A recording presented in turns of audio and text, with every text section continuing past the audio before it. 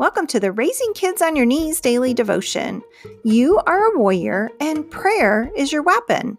I'm here to help you step up your spiritual parenting by sharing the word and asking the hard questions.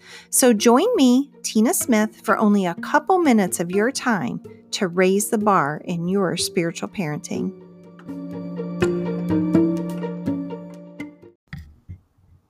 One of the things that sets our God apart from the other gods is that he holds the keys to death and hell.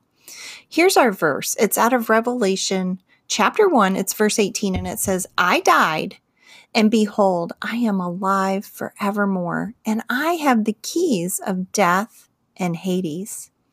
Our God is alive and active and present in our lives and in the lives of our children. That's a truth no other God can make. God is also the one who holds the keys to death and hell, something no other God can claim. Our society today wants to do what it wants to do without consequence.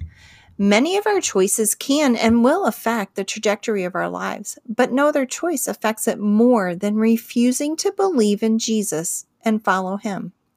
Fear of talking about the consequences of hell for not receiving Jesus is a lie from the enemy. Not giving our children all the information about eternity could rob them of eternity. It is critical that our children learn that we have a God who is very much alive and very much in control of our destiny beyond this life. Not thinking beyond this life creates in us and our children a short-sightedness that will rob us and our children of eternity with Jesus. Here's something for you to ponder today. Do you talk about heaven and hell with your children? Let's pray. Heavenly Father, may I boldly share the full gospel with my children so that they can make an educated decision about what they want to do with you and eternity. In Jesus' name. Amen.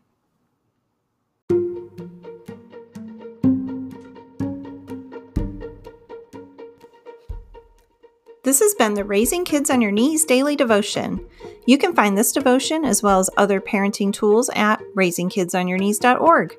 While you're there, subscribe to the Prayer Tribe and become a part of a growing global community of parents who are praying and parenting life into the lives of their children.